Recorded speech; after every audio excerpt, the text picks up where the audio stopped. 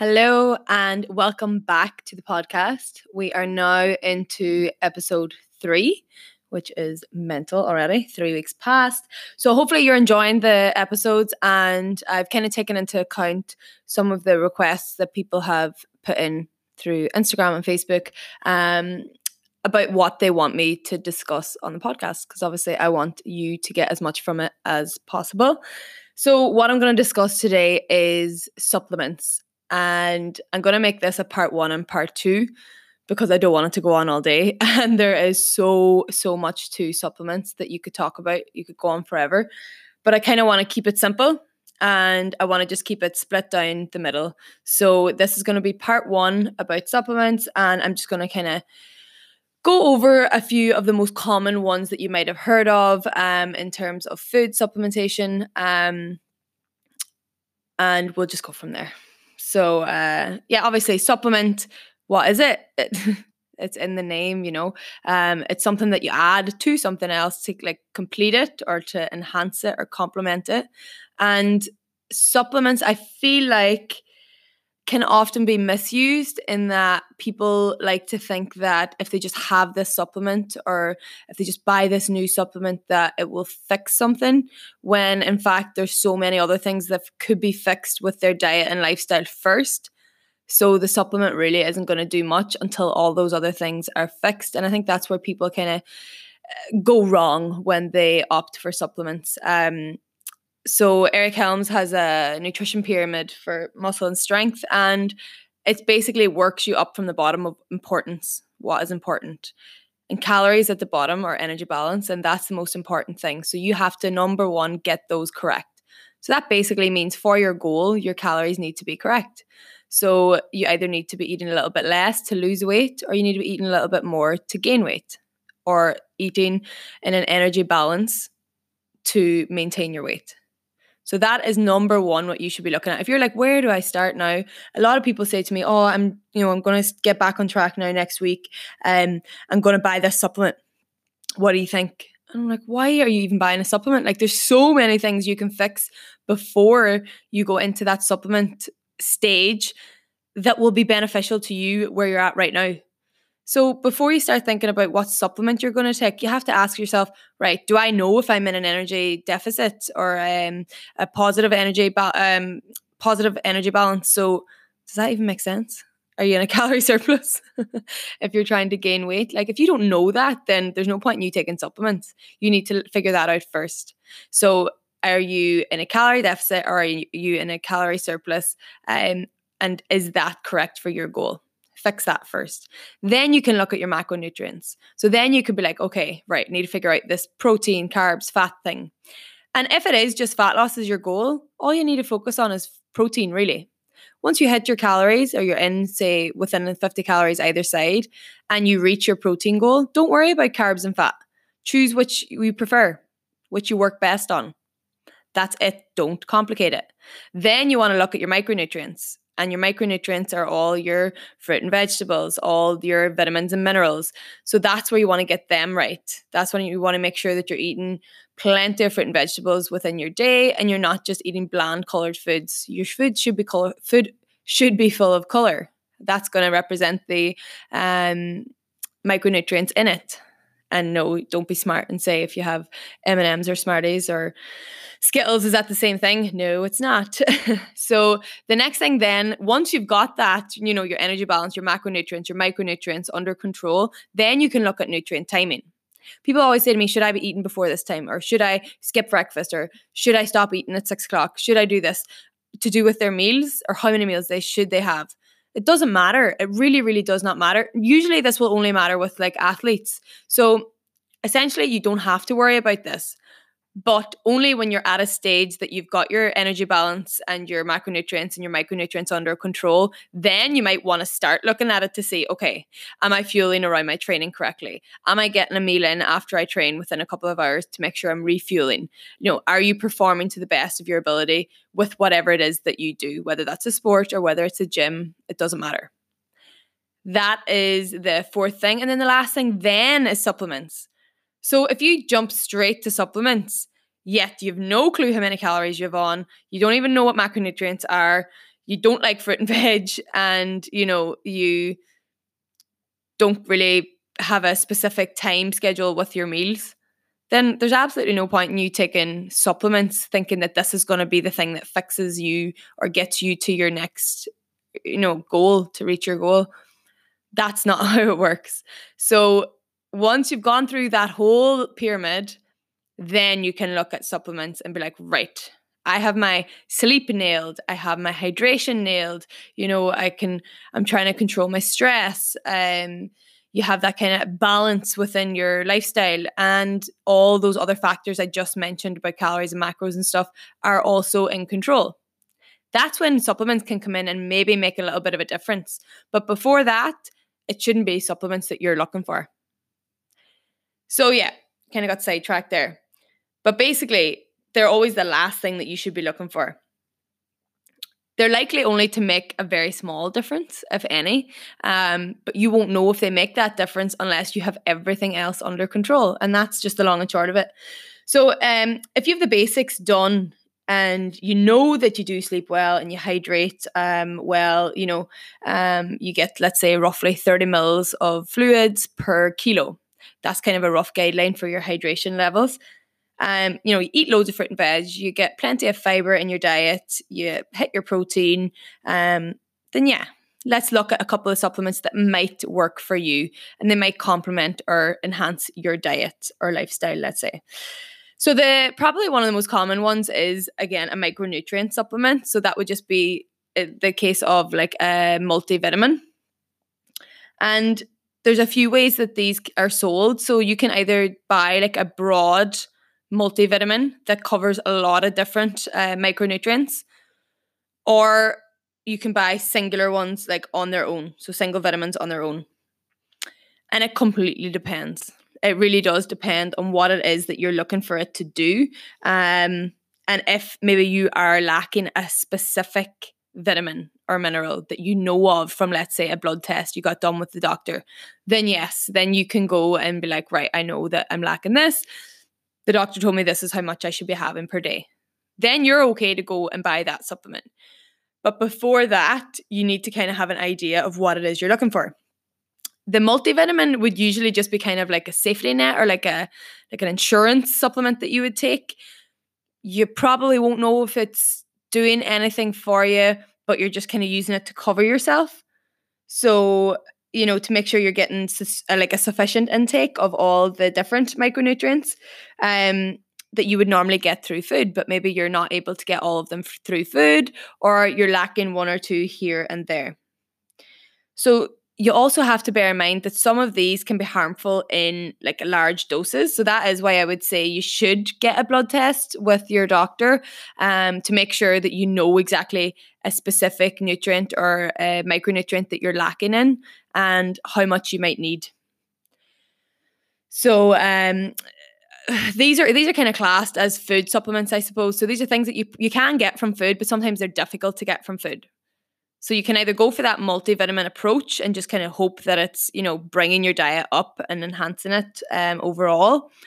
Or if, like I said, you get a test and you know that you're lacking something specific, such as vitamin D or vitamin A or whatever it might be, then yes, you'll know exactly what you have to go and get and what the dose should be, because the dose can vary as well.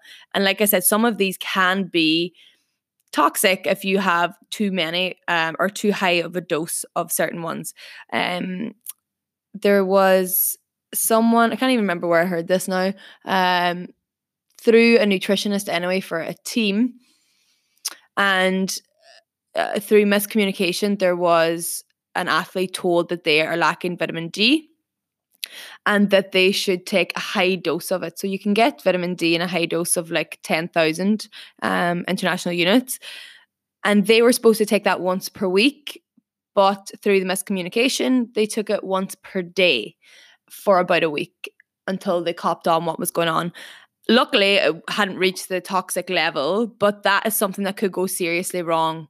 And that's why it's really, really important that you are aware of how much you should be taking of something, and it's really clear the amount that you're told that you should be taking. So people who are just going randomly picking different doses, that can actually be really dangerous. And vitamin D or vitamin A is another one that can be really harmful in a high dose as well. So just keep that in mind when you are having single vitamins. Although they can be beneficial, some of them can be toxic at a high level. And vitamin D could be one of those as well. So I would recommend a blood test from your GP. It'll tell you exactly what you're lacking, give you an example of what you should be asking for when you go to the supplement shop, and knowing what dose that you should be taking, because that can be mind-blowing for some people when they go looking for a supplement. It might have different names or different types of a certain supplement, and then the dosage on the back, like per serving, but then a serving might be 2 capsules, but then you just take 1 capsule, so you're really not getting the right dose. So all of that you need to be aware of before you go in. Something else as well, if you are taking individual vitamins, such as vitamin D, or like I said, vitamin A as well. So vitamin A, D, E, and K, they're classed as fat-soluble vitamins. You might remember that from home economics if you did home economics in junior cert or leaving cert. And they basically are better absorbed when they are consumed with a fat source. So you might want to keep that in mind as well when you are taking those supplements, to make sure that you are getting, optimal absorption from them, because that's the most important thing. So that, I suppose, is just kind of your basic multivitamin, and then ways that you can have vitamins on their own as well. But I would always say, and like vitamin D is quite a popular one that you can probably recommend someone to take if they are in a country, let's say like England, Ireland, in the UK and Ireland, where sunlight can be quite, how should I put it? Lacking in the winter months, and we synthesize vitamin D from the sun, so you might not be getting enough vitamin D in the winter months, and it might be beneficial for you to supplement from that. And usually an average dose would be around 1,000 international units per day that you could supplement. And that's quite an easy one. But I would always say try and get tested first to see, are you even lacking it? How much are you lacking by? Do you need to get more than the average person? Or are you getting enough from your diet and, let's say, sunlight? Vitamin D as well. Probably dairy products would be one of the main ways that we do consume it in the Western world. So if you're someone that doesn't have dairy products, whether you're vegan or you're lactose intolerant or whatever, then maybe you might be lacking in that due to that reason. So there's so many different ways that people might be lacking certain things. So I would always say just go get checked first, get a blood test, know exactly what it is that you're lacking and how much you are lacking, or what you should be supplementing with each day. So I'm going to move on now from the micronutrients and, your multivitamins and your individual vitamins. I'm going to go on to protein powders. So protein powders are, I wouldn't even class them as a supplement anymore, but it's one of the most common supplements that people ask about. So there's so many different types of protein powders, and especially now with people, like I said, being vegan or people that are lactose intolerant as well, looking for different protein powders. So like we need adequate protein intake, especially people who are training in the gym. It has a host of benefits, but like it maintains our muscle mass. People that are looking for that lean effect, you're going to have to be getting enough protein in your diet. Whey protein is the most popular, and that's through dairy products, obviously. So through milk. So milk is broken down into whey protein and casein, but whey being the most popular is probably what you would have heard of the most. And then there's other milk-based products. There's egg, there's soy, and vegan alternatives as well. So you have so many different types of protein powders you can choose from. So sometimes that can be a little bit overwhelming as well. Now, protein powders will have something called a biological value, or BV. Now, this is a really rough estimate of like the quality of a protein powder. So I wouldn't say at all that it's, exactly correct. So, but it's a good way to kind of roughly gauge what protein powder product is high value or has a high biological value. Like, what are you getting your most bang for buck with? So the biological value, or the BV, It basically roughly estimates the quality of a protein powder, and that's kind of down to the nitrogen in it, which you don't get in carbohydrates and fats. And it's just down to the nitrogen that is retained from it, which then kind of implies that amino acids are retained as well, which is your essential amino acids is what you're looking for in protein powder. The amino acids that we have to get through food. And then obviously if you can't get enough through food, we get it through a protein powder. So you want to make sure that you are getting that from your protein powder when you're going to the effort of taking it. Now, there's loads of things that can kind of alter this, but it is a rough estimate. So it's something that you can use to kind of gauge what type of protein powder you should be having. So you have like whey isolate, you have whey concentrate. So that's two different types of whey protein that you would have, and you might see if you're going looking for it. Then you have egg protein powder, you have milk protein powder, you have rice protein powder, casein, like I mentioned, you have soy concentrate, then you have pea protein. So there's loads of different ones that you can choose from. And like I said, people can be overwhelmed and not have a clue what they should be looking for. So whey isolate would probably be the best one. Now, that does not make it the one that you should have. It's the best in terms of like the biological value, but it's kind of above and beyond. So you can get the same from it from, let's say, a lower quality, but something that is still enough, if that makes sense. So it's usually more expensive to buy a whey isolate, whereas a whey concentrate is still like above average, and it's better than perfect in terms of the biological value, in that it's like a score over 100, but it's usually cheaper. So that's where you can be like, right, well, I don't need a whey isolate. Maybe a whey concentrate is fine for me. Like the difference in it is negligible. Like you do not need to be like, oh, well, I'm going to get the best one and pay, £5-10 more for it per tub. Like, no, that's just stupid.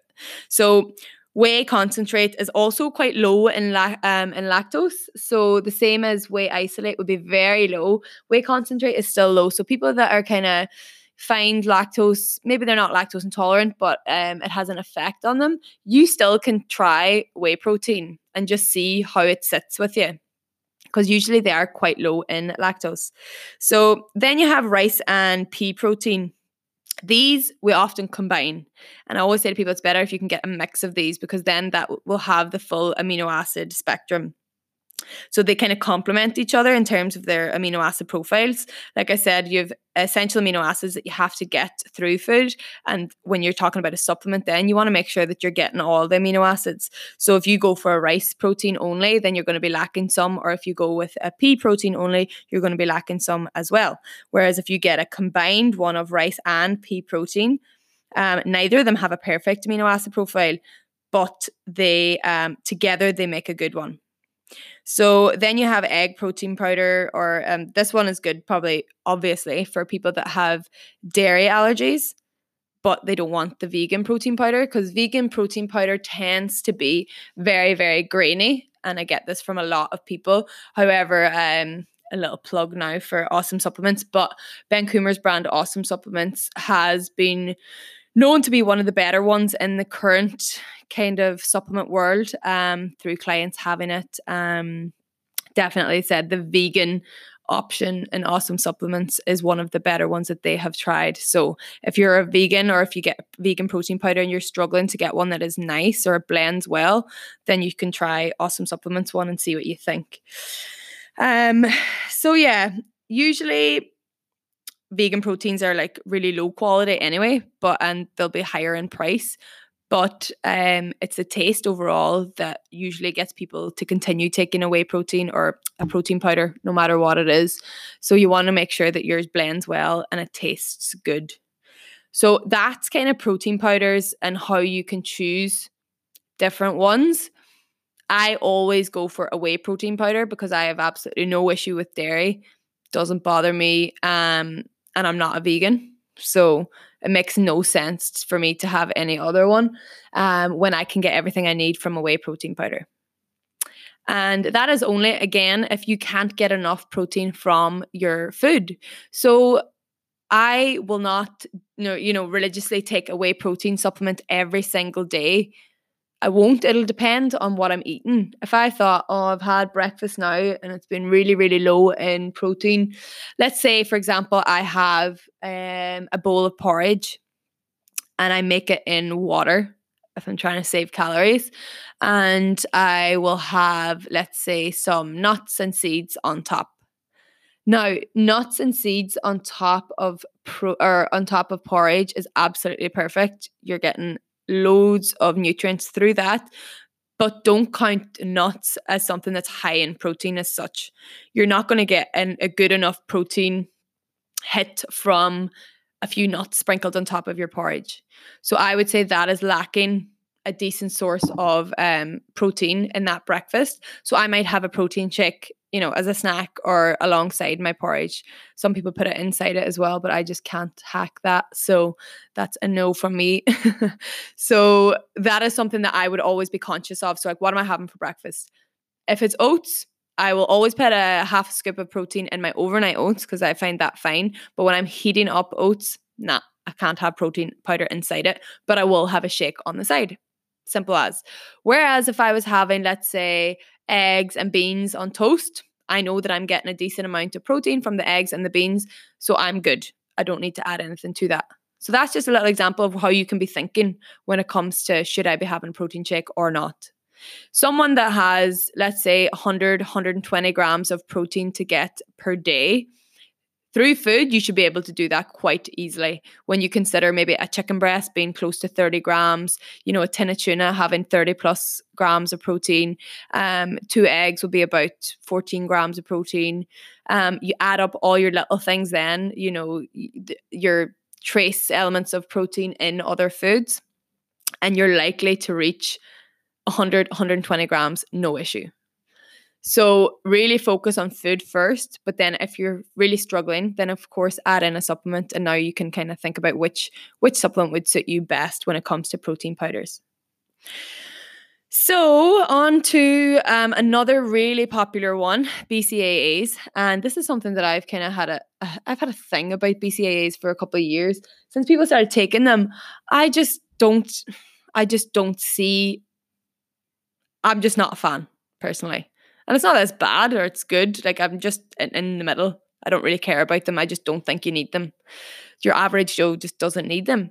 If you're getting enough protein throughout the day, you're getting a source of protein in every meal. And then if you take a whey protein supplement, you do not need BCAAs. So what are they anyway? So BCAAs are branched chain amino acids. So there are 3 amino acids. They're leucine, isoleucine, and valine or valine. I don't even know how you say it. Leucine is basically the key one when it comes to BCAAs. It's what activates muscle protein synthesis. So to increase your muscle mass, like whether you're a bodybuilder, whether it's just for athletic performance, whether it's just for your health, whether you just want to look lean and toned, you need to build some muscle. And leucine would be the amino acid that helps to get that going, basically. BCAAs are branched chain amino acids. They are 3 of the amino acids that are in, let's say, we talked about whey protein. So you might have all the amino acids, essential amino acids in whey protein, but we're just talking about 3 of them now being isolated and in BCAAs as a product of its own. So they can improve performance. They have been shown to improve performance, when you take them pre-workout or, improve recovery when they're taken post-workout. But, big but, they are part of a whole protein source. So you take whey protein pre-workout or you take whey protein post-workout and you're going to get the same effect from that, so long as obviously the leucine content is similar to that in the BCAAs, which is usually around 3 grams per serving.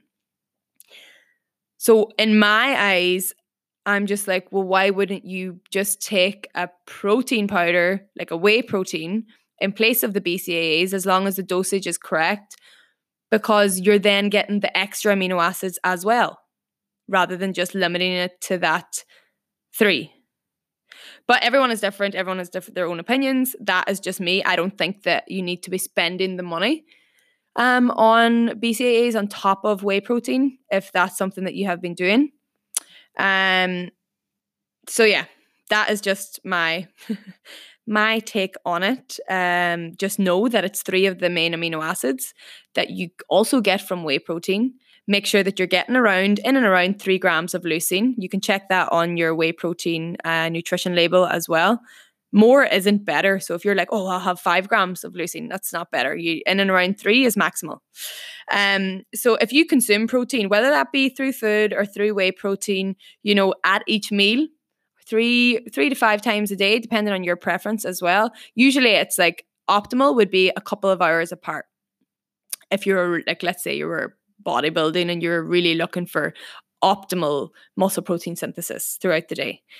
3 to 5 times a day is ideal. And then in a dose of around 2 grams per kilo of body weight would be your overall protein goal for the day. So 2 grams multiplied by your body weight. So if I'm 70 kilos, multiplied by 2 is 140 grams of protein is what I would aim to get every day. Okay. I'm going to move on from that now. I just want to keep that short and sweet. I'm sure people always have loads of questions on BCAAs when I think it's really quite simple. I think it's just usually when people aren't aware of what exactly it is that they're confused. So the last one I'm going to talk about now, because I want to keep this short, like I said, is omega-3 fatty acids. This is another one that I would kind of recommend to clients. Omega-3 fatty acids include ALA, DHA, and EPA. You will have heard me rave on about DHA and EPA before. I can't even pronounce the words that they are. So I'm just going to keep it to ALA, DHA, and EPA. DHA and EPA are an oily fish, but they're also very popular in supplement form. So that's why you would have heard me talking about them before. So ALA you can get through like nuts, seeds, like flaxseed oil, things like that. It is an essential fatty acid. Like it can't be made in the body. But EPA and DHA have been seen to give the most benefits, let's say. The reason why is that ALA is converted into EPA and DHA, so it can be converted, but it's really, really insufficient and it has a low conversion rate, which is not ideal.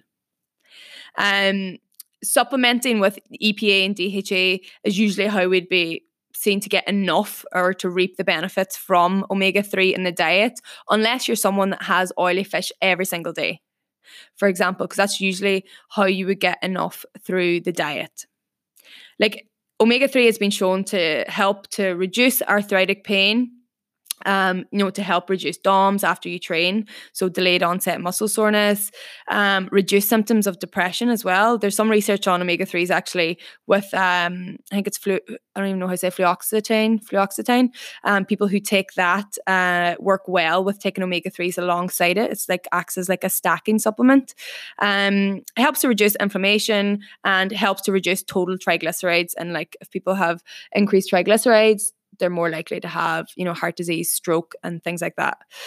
So it is really beneficial to take. And because it is so hard to get in the diet, you might, people will be like, oh, but I'm taking loads of, flax seeds and nuts and seeds and putting them all on my food, my salads and my breakfast and stuff like that. That's great. But don't think that you're getting enough omega-3 from those foods.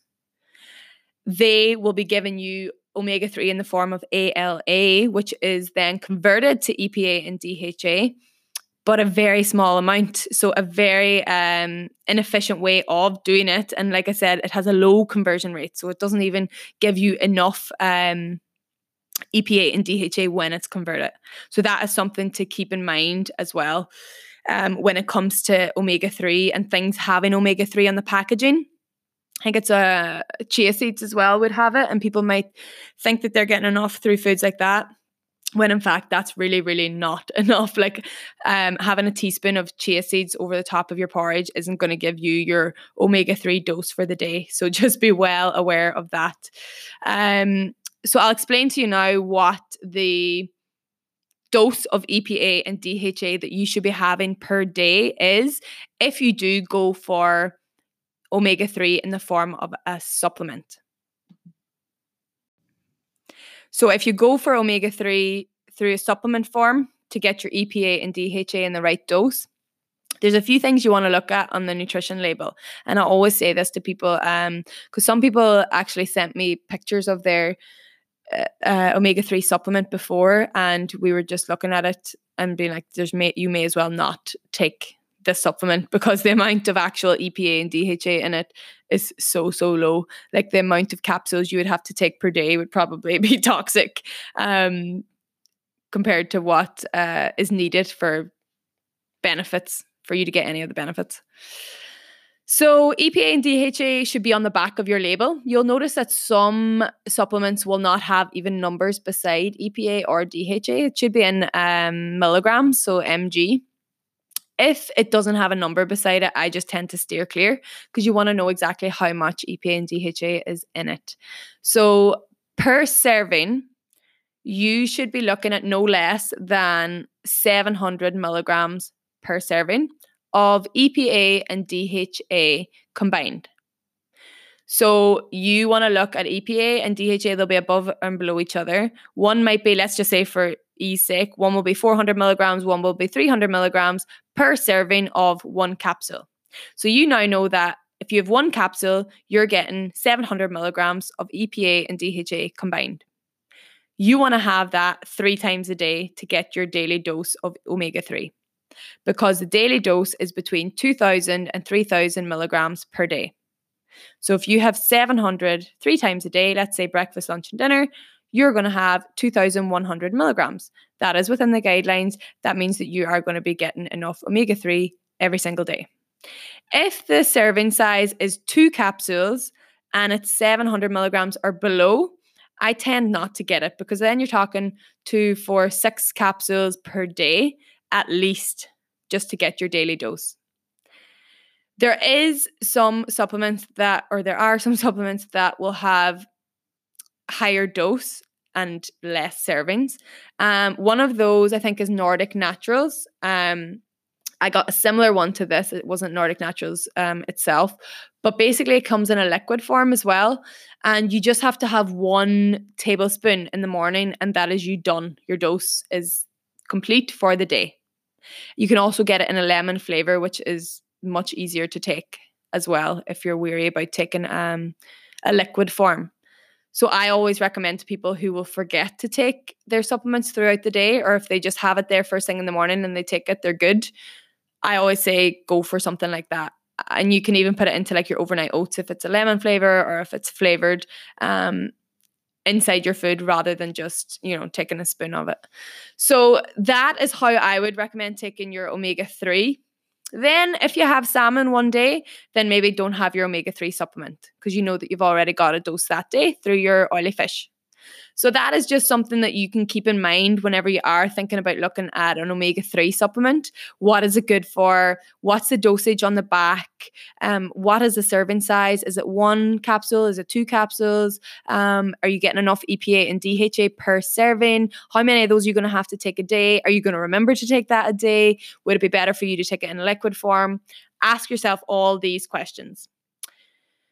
So that is it. I think I might leave it there. I'll go through, actually, before I finish, I'll just go through like some people that might want to think about taking supplements, even if they have, the rest of their sleep, hydration, energy requirements and all that down, who might actually want to be looking at taking supplements, like who might stand out. So obviously vegans, I mentioned already. So plant-based eaters or people on vegan diets, they might struggle to get certain micronutrients into their diet, or they might be poorly absorbed, the form that they're getting. So some examples of supplements that you might want to look into, or maybe you can keep an eye out for these if you do get a blood test taken, would be things like iron, vitamin A, calcium, and V vitamins, especially vitamin B12, which we usually get through animal products. So it's unlikely that the vegans will also get enough EPA and DHA, like I just mentioned. So you can supplement this, because they can't supplement with all EPA and DHA or omega-3 supplements. So they'll have to get an algae-based product. So you can just search for that if you're a vegan looking for omega-3 supplement. Because remember, ALA, or the omega-3 you get through nuts, seeds, and flax and things like that, is really inefficient and poorly converted to EPA and DHA. So if you're a vegan, you want to look for an algae version of your omega-3. People that are on really restrictive diets as well. Like, so if you're someone that's lactose intolerant, like you can't have dairy products. So you might struggle to get enough calcium in your diet. Or like I said, you might struggle to get vitamin D in your diet as well. So that's two things you can be kind of on the lookout for if you do decide to go get a blood test taken.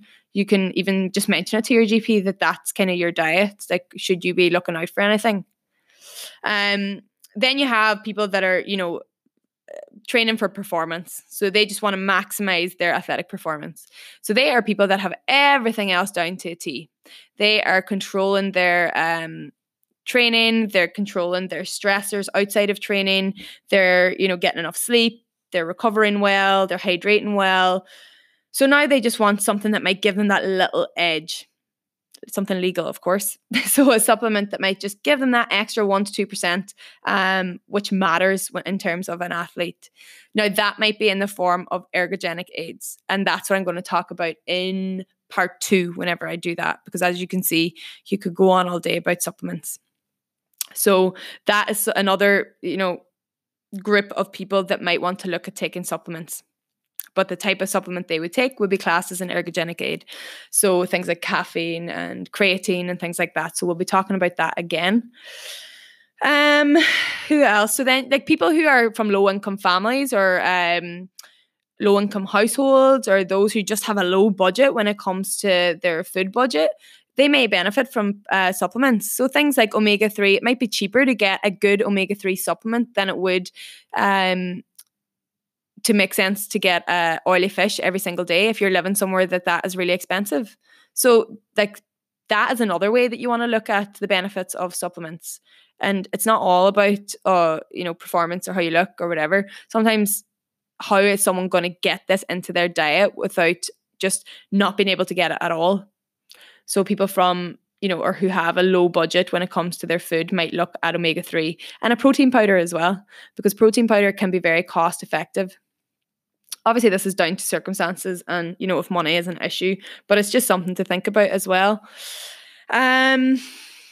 Like I mentioned already, people that don't live close to the equator or, around sunlight, even if you do, you find that people are deficient in vitamin D anyway. So winter months for people in the UK and Ireland is usually vitamin D supplementing time. And that is just something to keep in mind if you find that, because vitamin D is associated with your immune system as well. So if you find you're getting sick a lot in the winter months, you probably want to get your vitamin D checked as well. People who take antibiotics, so we'll talk about probiotics in the next one as well. But when you take antibiotics, you get then an imbalance in your digestive bacteria. So just to help with that afterwards, you can take probiotics to kind of balance that out again. And I suppose then you have like pre and postnatal women. You have people who are due their menopause or going through their menopause.